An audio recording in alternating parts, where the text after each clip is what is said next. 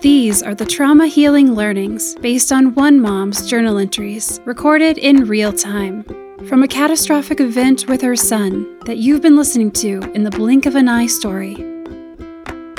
Life can change in the blink of an eye. Hello, dear ones.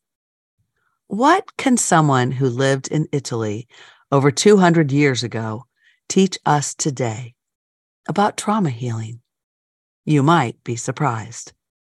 Today, we will be hearing from a member of the Oblates of the Virgin Mary, an international group of Catholic priests founded in 1816 by the Venerable Father Bruno Lanteri. For those of Catholic faith, this will be a special treat, as we will be learning more about Father Lanteri's life from Father John Wykes in Rome, who has directed a documentary about Lanteri's life and legacy.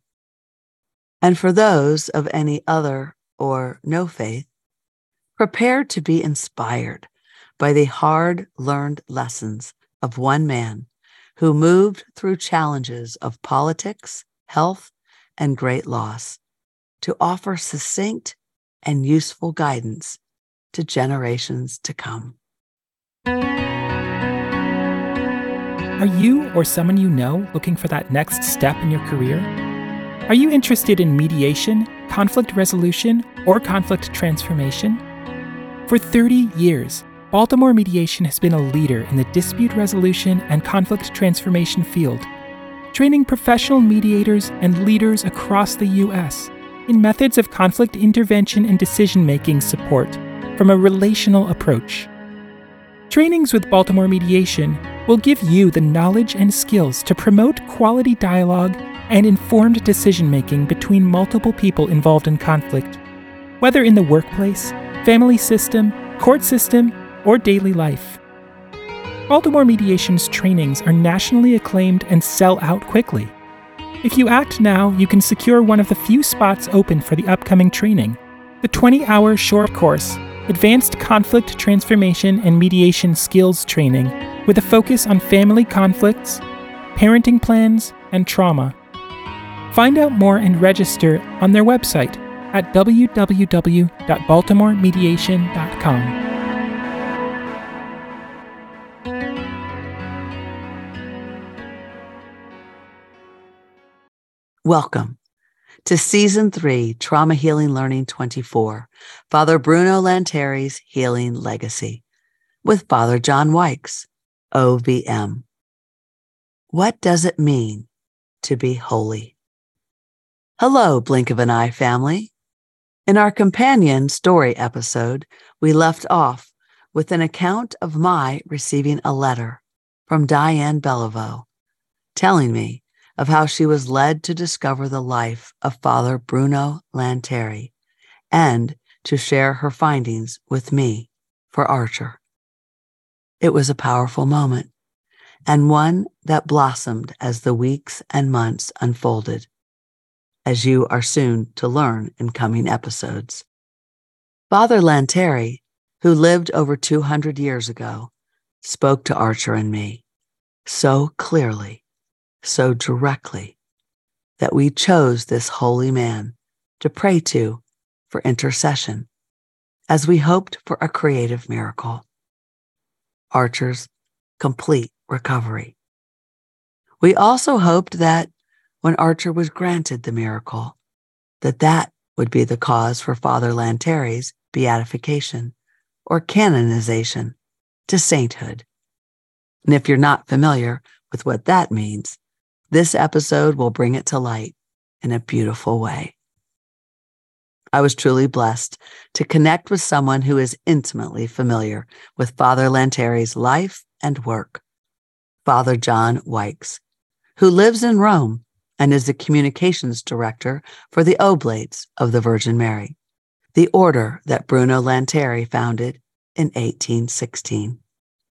He has directed a documentary, Nunc Pi, The Life of Venerable Bruno Lanteri, in 2016, 200 years after the founding of the Oblates. He believes, as do many in the Oblates, that Father Lanteri's teachings are just as relevant today. Nunc Cepi is Latin and translates to now I begin. To quote a letter from Lanteri, begin again, not only every day, but every hour of every day. If I should fall even 1,000 times a day, 1,000 times a day, I will, with peace in my heart, turn to God, ask his forgiveness, and begin again. As you join us in this conversation and as you continue through your day, I invite you to reflect on that. And when you hit an obstacle, however big or small, as we all do, pause for a second, take a breath, and say, now I begin.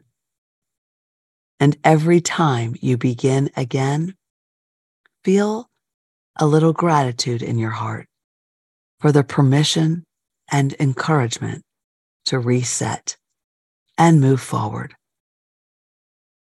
If there's one thing you take away from this episode, it is this encouragement.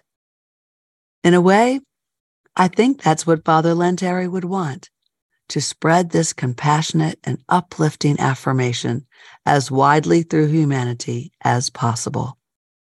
That we do not have to be perfect, nor get discouraged for too long. Now I begin. Here we go.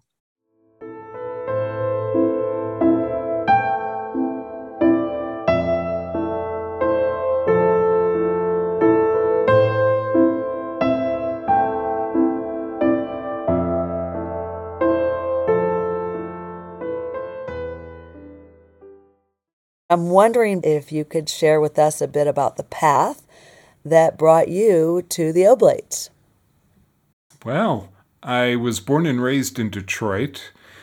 Very good parents. We were a practicing family, so certainly went to church. And when I was a young boy, the idea of a vocation came up in my mind, but it was sort of mixed up with other things. For example, maybe I'll be a priest, maybe I'll be an astronaut, maybe I'll be a doctor. I was kind of wavering between those three things.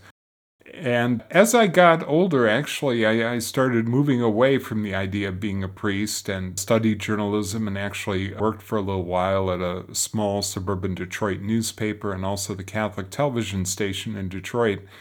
But then I realized that I was being called. I felt this call to the priesthood, and this was back in the 1980s, so there was no internet. So what you did at that point is you just write to a bunch of different congregations. And I got a lot of answers back. I wrote to about 40 of them. And I loved what the Oblates of the Virgin Mary sent back to me. They were the only ones that listed all the courses that I would actually be taking. That kind of interested me. And then also there was some mention about social communication. That's the church term for the mass media. So that certainly caught my eye. And then the founder seemed to have a love of contemplation. And actually at one point, Father Lanteri had, as a young man, tried to enter the Carthusians. And I could relate to that as well because I had done many retreats at the Trappist Abbey of Gethsemane in Kentucky, which had a big impact on my life. So I ended up visiting in the spring of '89, and I guess I liked what I saw because then I entered in the fall.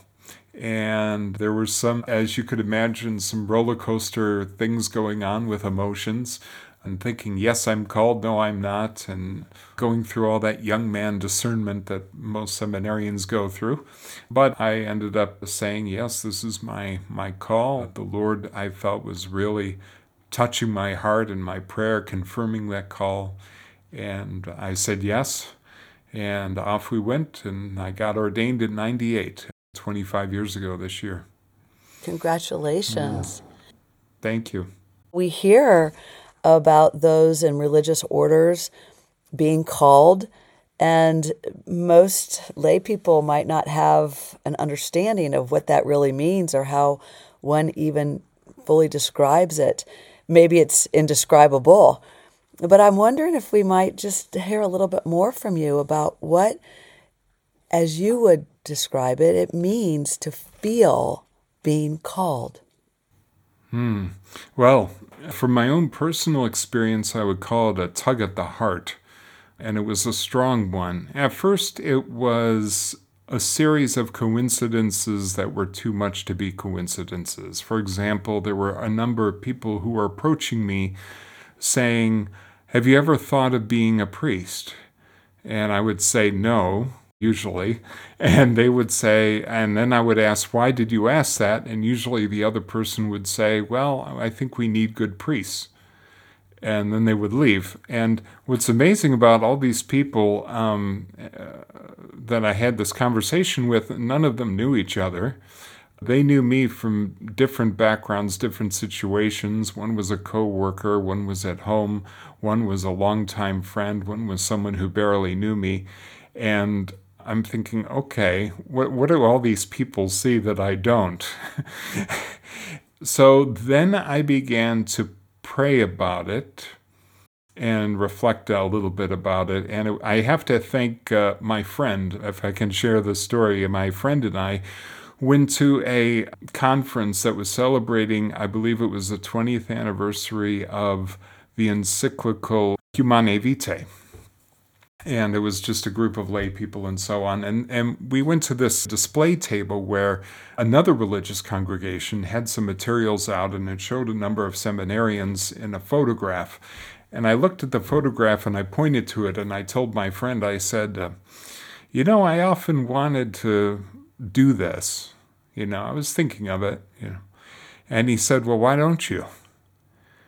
And I said, "What?" And he said, "Well, why don't you?" And I said, well, wait a second. You mean leave everything and enter the seminary? I said, "Well, you're the one who said it." And I said, "Well, I know I said it, but now you're making it concrete." And I said, "Well, I'll never get married." And he said, "Oh, but you will be married." And I said, "Oh, okay, I get this idea, okay." And I said, "Well, I won't have any children." He said, "Oh, you'll have many, many children. The whole parish where you're at, they'll be your children." And then I decided I was running out of things to tell him. And so then I began to pray about it, and much to my surprise, but in a way not to my surprise, that's when I felt this strong nonstop tug at the heart, which was almost like a loud trumpet blast saying, "Enter the seminary and do it now." And I thought, what am I going to do with this? Because I was in the middle of graduate school. I was actually getting a graduate degree in English. I was halfway done with it. And I was seeing a girl at the time. And I was working at a job which I liked. I happened to be working at a law firm as a proofreader, which wasn't exactly the most wonderful job, but it was a pretty good job with benefits and it was stable. And the home that I was in, living at the time, was the home that I always knew. I had never moved away from home, and in fact, we were in the same house. My parents never changed homes, so there was only one family home. And I had never moved out of there. So this was going to be a big decision, but I prayed about it, and I got confirmation from the Lord very strongly in a way that I could no longer doubt it. It was just a good positive feeling about it. That's all I can say. That was the confirmation. Yeah, that was a confirmation. And there was a certain amount of certainty that kind of surprised me that I was supposed to enter the seminary, and I was supposed to do it right now, and I was supposed to not worry about the graduate degree or anything like that. And so that's what I did, and I never completed that graduate degree. I got 3 other graduate degrees later, so I kind of made up for it, but not that one. And I realized it was the right decision to enter the congregation at that particular time so that I would end up with a particular group of guys that I really feel the Lord had called me to be with them, and it just makes perfect sense in retrospect. Yeah. I am so happy for you if any of us can feel that we've been called to whatever it is. mothering, being a father, for you being a priest, for me being a mediator. It's just when you have that clarity that seems to emerge over time, but when it reveals itself, it's very crystal clear. And it's a real gift.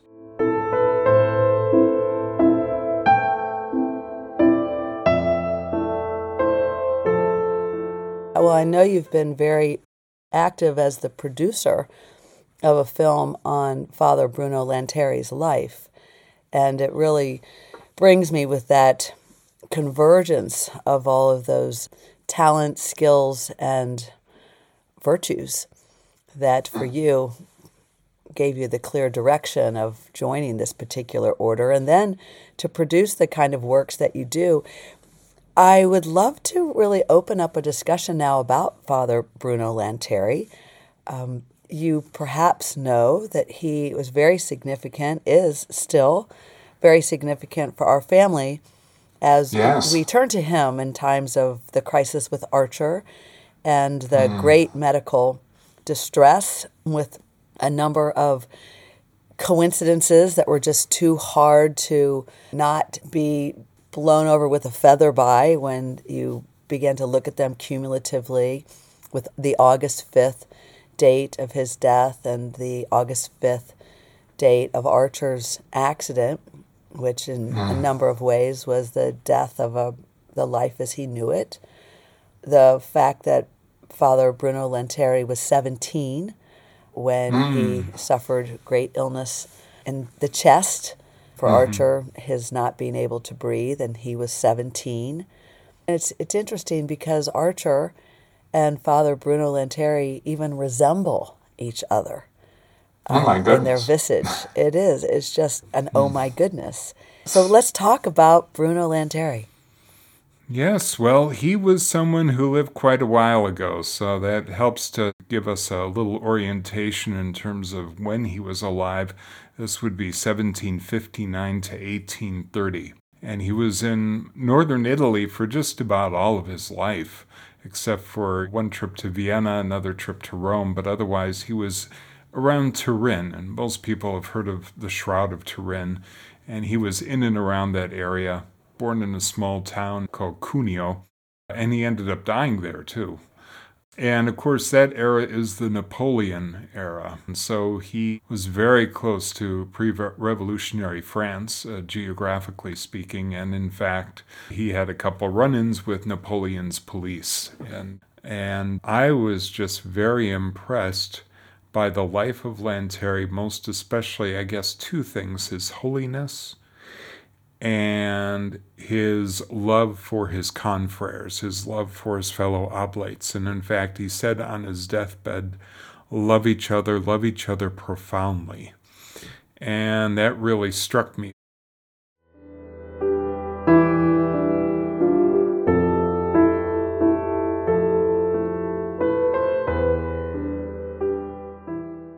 It's an interesting and it's somewhat an odd life, considering that he was a founder of a congregation, because most of the times if there's a man or woman who founds a religious congregation, they're usually around for a number of years, guiding the congregation and so on, before they pass away. For example, Mother Teresa, who saw her congregation grow and flourish. Another example would be St. Ignatius of Loyola.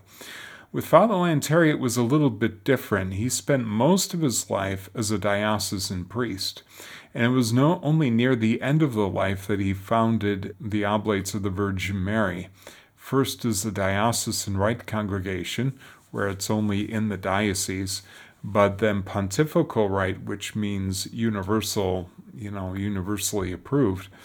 And when that happened, he had only 3 years left to live. And so he was an oblate of the Virgin Mary for just 3 years and then passed away. But everything that came before that, in a certain sense, fed into the spirituality and the life of our congregation. He was someone who had a certain love of contemplation. He lost his mother at a very early age, when he was only about 4 or 5 years old. His father took him to an image of Mary and said, to him, she is your mother now. So the Blessed Virgin Mary is your mother. And that's how he started to have a devotion to the Blessed Virgin Mary. Later on, he felt certainly called spiritually. Even as a very young man, he was writing some very impressive spiritual things for his own benefit, for his own thoughts, certain resolutions that he wanted to do, and so on.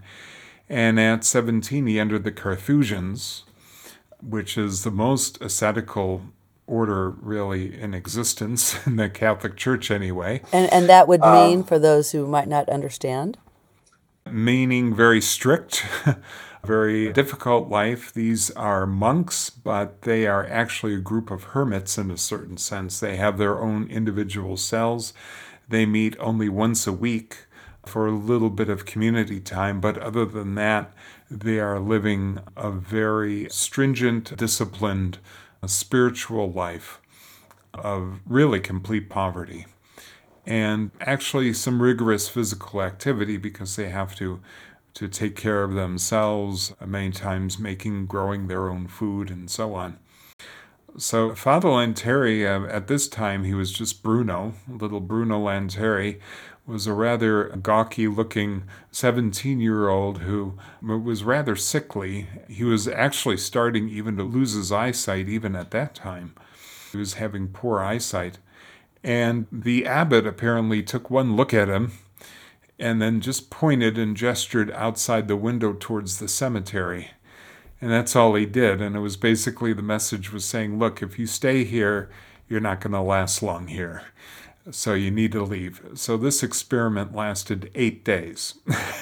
and he came back home. And then he scratched his head thinking, what am I going to do? And so then he went to Torino, or as we say in English, Turin, to study to become a diocesan priest. And it's when he was in Turin that he ran into a Jesuit priest named Father Nicholas von Diesbach. A very dramatic name for an interesting individual. And Lanteri at that time was very ascetical and strict, and almost too strict with himself. In fact, he had been very much affected by a heresy known as Jansenism. Jansenism promoted a very rigorous and very disciplined theology and spirituality that was so oppressive that left most people very depressed. People rarely went to communion because they didn't feel they were worthy. Jansenist priests would refuse absolution to people going to confession because perhaps they didn't think they were penitent enough.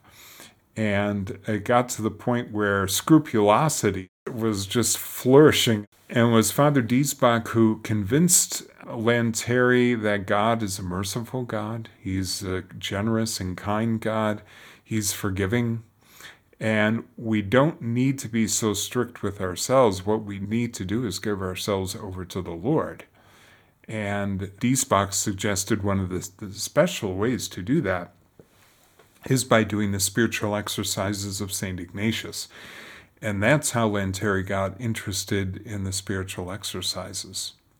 And that's why, too, Lanteri, even at that point and then into his priesthood, was starting to preach and promote a merciful view of the Lord, stressing mercy and understanding and compassion in the confessional. And this astonished many people of the time. And in fact, when the Oblates of the Virgin Mary, my congregation, first started, we were considered very lax. We were considered probably, in modern parlance, way too liberal because we were absolving people every time they went to confession. We were promoting God's mercy and love. We were promoting the forgiveness of sins through confession. We were promoting frequent reception of communion, not infrequent, but frequent reception of Holy Communion. And all these things were looked down upon so much that many of the other priests in the diocese were rather angry with the Oblates of the Virgin Mary. Hard to believe. So this really is rather prophetic in a certain sense. Of course, Alphonsus Liguori had talked about God's mercy a great deal, and Lanteri was promoting that spirituality, but still the whole attitude in terms of the confession and communion and so on, this is something that we would see much later in the 20th century with, for example, Pope Pius X encouraging frequent communion, and then later on the Second Vatican Council and the different changes that occurred in terms of stressing the mercy of God through the sacraments. Was there a reason why Bruno did not then choose, with the influence of the Jesuit priest, to become a Jesuit? Well, that's an interesting story. He was thinking about it. He was mostly spending most of his life as a diocesan priest. After the fall of Napoleon Bonaparte, northern Italy was in absolute chaos, really, because Napoleon had shut down all these religious congregations and so on, and closed convents and churches and so on. And so now things were kind of getting back up, and there were three men in a little town of Carignano who wanted to revive the church in the area, and they wanted to start some sort of initiative, but they weren't too sure what to call it. And they heard of Father Lanteri, they heard of his reputation, and they asked him for advice, and eventually this became known as the Oblates of the Blessed Virgin Mary, which was the original name, Diocesan Rite Congregation, and it wasn't long before they asked Lanteri to be the head of this initiative. So then finally Lanteri finds himself in this other religious congregation, but in a strange turn of events, what happens is that the diocesan bishop at the time actually wants to change the spirituality, change the mission of the Oblates of the Virgin Mary. He says, I need religious who are going to be at my disposal for the needs of the bishop.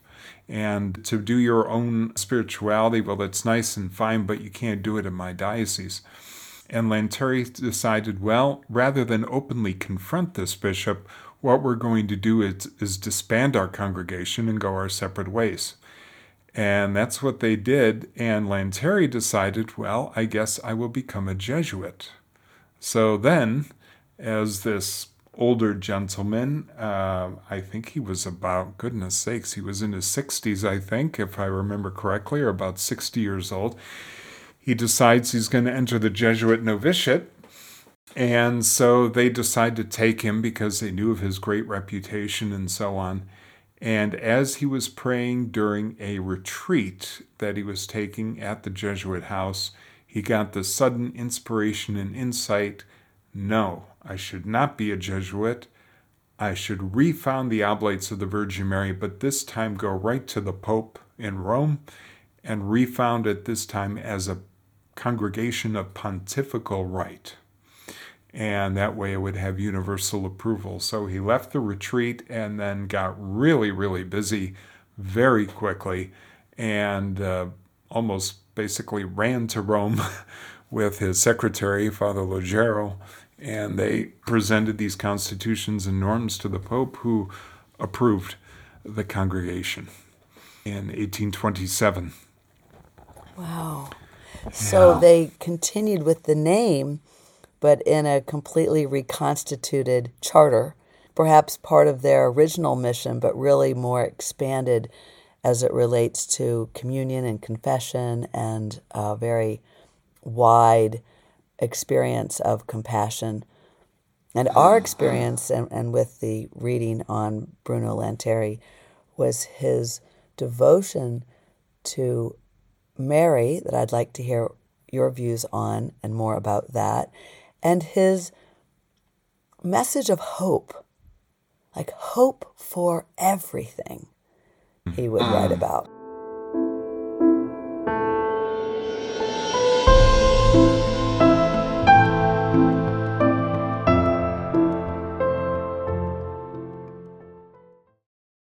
Well, both things are very beautiful parts of Father Lanteri's spirituality.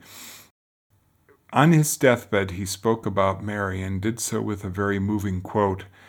He said, I've hardly ever known any other mother except for the Blessed Virgin Mary. She is really the foundress of the congregation. I'm not the founder. The Blessed Virgin Mary is the foundress, and she will take care of this congregation as she always has. Father Tim Gallagher, a wonderful author, he often talks about this quote and says, we shouldn't go too fast past that first part of the quote. The second part is beautiful, absolutely, but that first part where he says, I've hardly known any other mother except for the Blessed Virgin Mary, which is true because he lost his mother at a very early age. She died during childbirth and adopted her as his spiritual mother and really as his earthly mother in a certain sense because he didn't have one. And so then it's very, very clear that this whole process with the founding of the congregation, diocesan, and then the disappointment and so on, then refounding it, he sees the Blessed Virgin Mary as the foundress. That's the way he always saw her. And the mother, a mother is one who takes care of her children, right? So she takes care of the congregation. We trust ourselves to Mary and everything is going to be fine. It's a very simple devotion.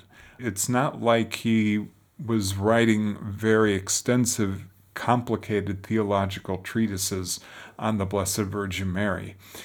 But he is often quoting, or we quote him, and there's quotes from his different letters and so on. He's often writing to spiritual directees and so on, talking about the Blessed Virgin Mary, trusting in her maternal care. She wants to be our mother. She is the mother of God, and so she is our mother as well. It's always with a tremendous amount of affection and tenderness. Not a whole lot of theological dialogue about Theotokos or whatever, or different words that we can use to describe Mary, but just this tremendous love and a child's trust in his mother. Wow. The true child-mother relationship. Not defined by a treatise or a contract or fancy words, but that safe, loved, warm feeling. Mm-mm.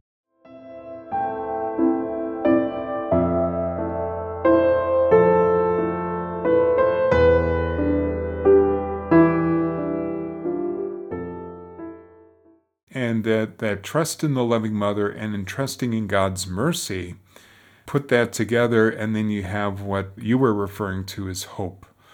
And Father Lanteri found that the biggest enemy in the spiritual life is spiritual discouragement. And I think he probably experienced this as a young man, being affected so much by Jansenism. He knew firsthand what it was like to be spiritually discouraged. And thanks to Father Diesbach, he got out of that. And then, as a priest and as a spiritual director, he was always encouraging his directees to nunc cepi, which means now I begin, or literally now I have begun, like I've already begun. Even if I have fallen, I just get back up and I've already begun again to move towards the Lord. And in fact, one beautiful quote, he says, even if I were to fall 1,000 times every day, 1,000 times a day, I will get myself back up, I will trust in the Lord, and I will begin again.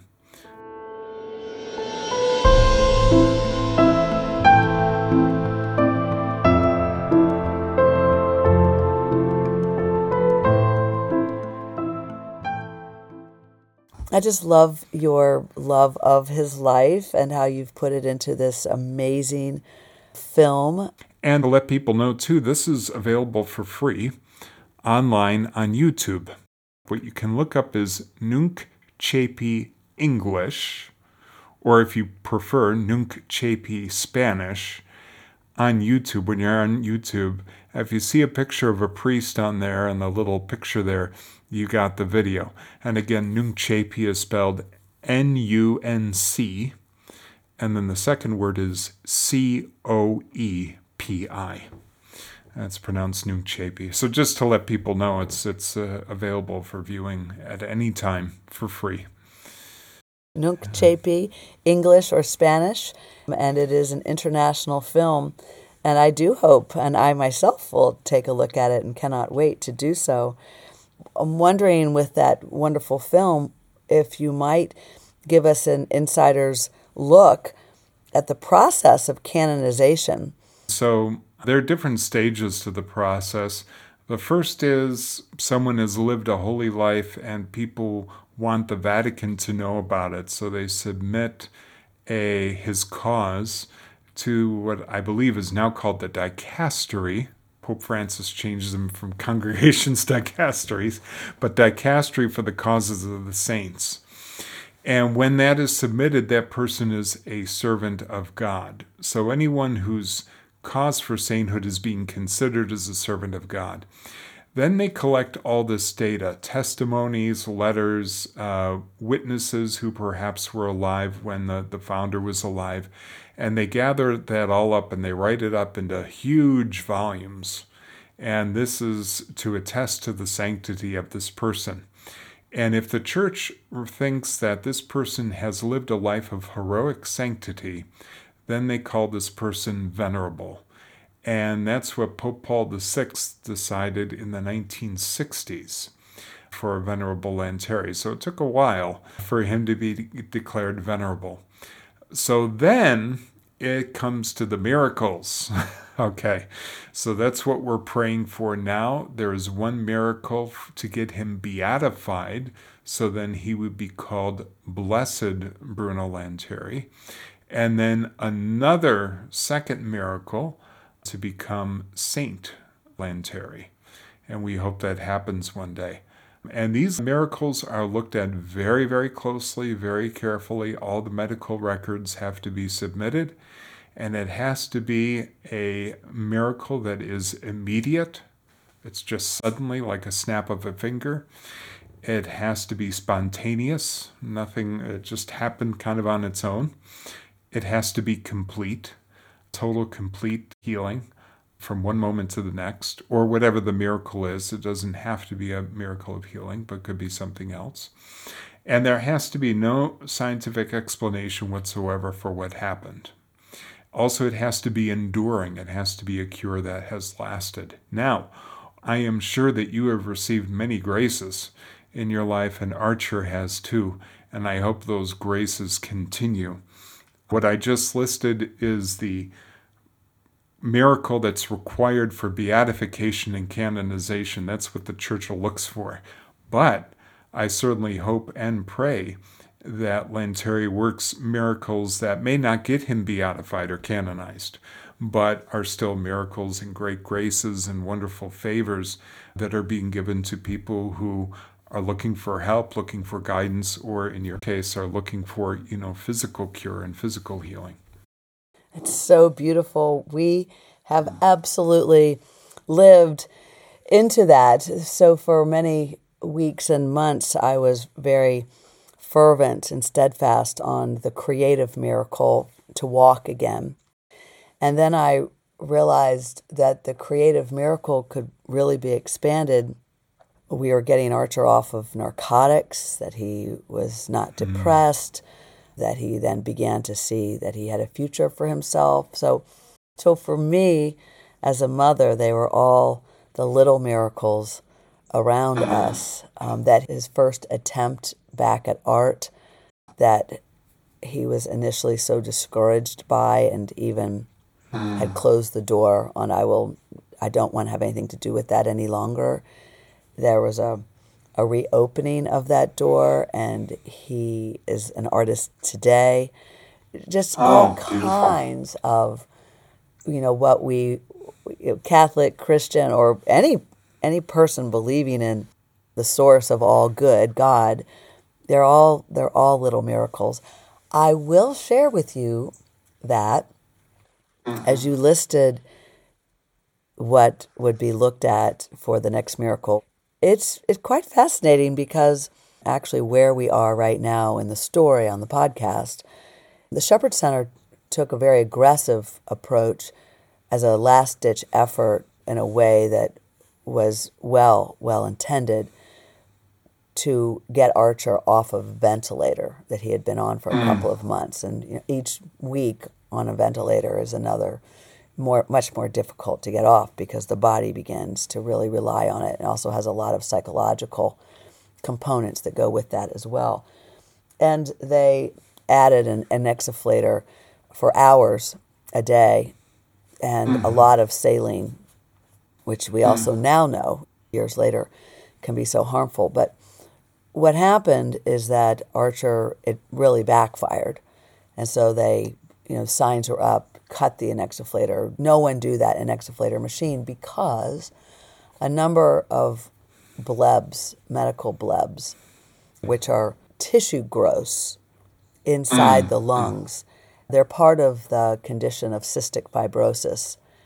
You can have a couple or a few or a number, and that what kills you is the accumulation of blebs because you can't breathe any longer. And so a number of x-rays were taken, and Archer had about 3 of these blebs, maybe 5, if I recall. And then the next x-ray, there were like 20. And he was not able to breathe even on the life support. And so we were praying with incredible intensity. And I was writing to what I now know were thousands of people praying to Father Bruno Lanteri for Archer to breathe on his own and to remove the blebs. And when we left the Shepherd Center in Atlanta, we were beginning to, I believed, make some progress with some homeopathy, just simply that in my mind, I could envision Archer's lungs, and another spiritualist envisioned his lungs like cathedrals that they were. So we were envisioning, these cathedrals full of light.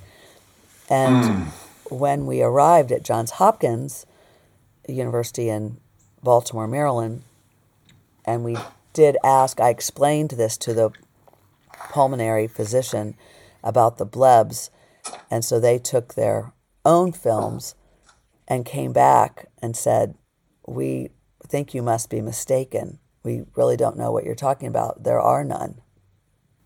Wow. And I said we were still at the apex of one thing after another with Archer's care. We had still not gotten home from ICUs. But I thought to myself, you know what? I wonder, I completely attribute that to Father Bruno Lanteri and all the prayers, but I'm like, we consider that a miracle. And so it's just one of the many graces that we've been given. Thanks to that is very beautiful. Yeah, so I'm really grateful. And I would like to tell people, if they feel that they've received a benefit from Father Lanteri like that, please let us know. And you can visit our website in the USA, it's omvusa.org.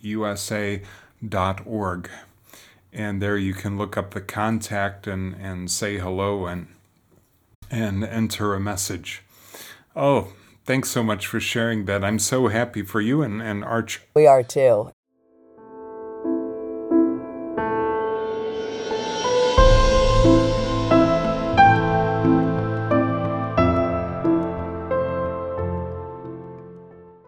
Is there anything you would love our listeners to know about your ministry or about Bruno Lanteri or the Mystical Church that we haven't covered in this interview? Oh, my goodness. Well, I think because we've been talking about Lanteri, I'll just stay with him and repeat the message that I think people nowadays want to hear, because I think so many people are discouraged.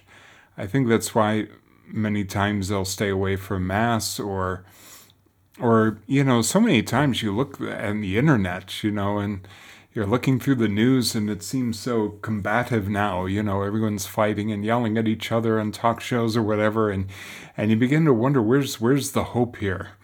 And Lanteri had this undying trust in God and had this even though he was physically ill, even though his mother died at an early age, even though he was placed under house arrest, which I haven't talked about, for the police of Napoleon Bonaparte. Then he tries to found a religious congregation, runs into problems with that, has to disband the congregation. In all these instances, He keeps saying, Nunc cepi, now I begin. I trust in the Lord. I trust in our Mother Mary. Mother Mary is taking care of us, watching over us like a good mother. And God, our Father, is merciful. He's kind. He's generous with His graces through the sacraments, through the Holy Eucharist, through the sacrament of confession. We don't need to worry. We don't need to be afraid. And we certainly don't need to be discouraged, and we should avoid spiritual discouragement because it can really get in the way, and the devil can use that to frustrate us. Instead, we just need to, as our Lord Jesus said Himself, become like a little child. And a little child is, you look at them, they just trust everyone. In fact, you have to teach them not to be so trusting and so open. They want to say hello to everyone. They want to kiss everyone. They say hello here, hello there. And with the Lord and with our Blessed Mother, we need to be trusting and open, just like a little child, and realize, everything is going to be okay.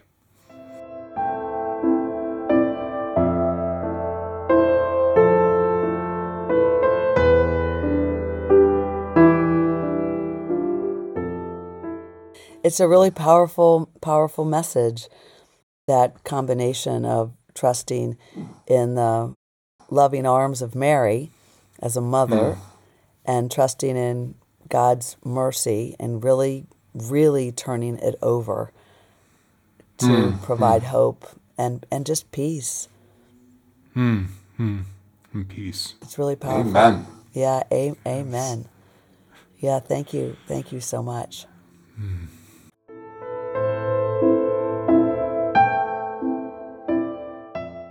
I'm really curious about the mystical experience of Bruno. Did he ever experience a vision of Mary or feeling that she came to him in some spirit form? Yes. I'm glad you asked. And it was on his deathbed. He had a vision of Mary with the baby Jesus. And she placed the baby Jesus on his chest. And he started to complain because he said, I can't breathe because baby Jesus is so heavy. This is precisely what he said. It's a very interesting, somewhat humorous, but very incredible vision. We have in our general house right here a beautiful chapel where there's scenes from the life of Lanteri in a beautiful ceramic artwork. And the last panel is Mary taking baby Jesus and placing it on the chest of Lanteri. Wow. Yes. Who is weak of chest. Right. Please remove the baby. Yes. And I can't help to think when, you talk about Archer and the trouble breathing and so on, that's what Lanteri had for so much of his life. And on his deathbed, it seemed almost to some people that, he was still trying to do some ministry and so on, but he could barely breathe sometime. He had to catch his breath, this tremendous weakness of the chest. And it always seemed to people that it was just amazing to people that he could keep going as he did, because he had that for so many years. So the first impact that people had when they saw him, the first impression was, this man is weak, he is sick, I hope he's okay, should we feed him something? Maybe he needs to sit down. But then they realized he had this undying determination, this endless strength, the source of energy that they couldn't really explain. And they were very impressed by that. But as you were talking about Archer, I was thinking about that as well, because Lanteri knew exactly what it was like to be out of breath and to want to be able to breathe normally. And he lived with that for many years. Yes, it's just the coincidences are just exciting to me in those ways. And I really vicariously overjoyed that he had that experience with, imagine the few people who might say that they have actually held the baby, had that experience. What an incredibly generous thing for Mary to do. Yes, very much so. Wow. Really, really amazing. I'm a believer. I love all the mystical aspects of the church, and if we didn't have them, we wouldn't have the church. That's right. That's right. And they're not everything, but they're helps to us. They're little guides to us. We're only human, so we need these experiences, these little helps, these little indications that the Lord is there and watching over us. Right. So we're not spiritually discouraged, or if we are, for not too long. That's right. That's right. Well, may we both begin again, whatever that means for each of us today. And would you like to do a blessing as we close this time together? Oh, sure. Well, may the blessing of Almighty God, the Father, and the Son, and the Holy Spirit descend upon you all those listening to, and remain with you forever. Amen. Amen. Thank you, Father John. Thank you for having me.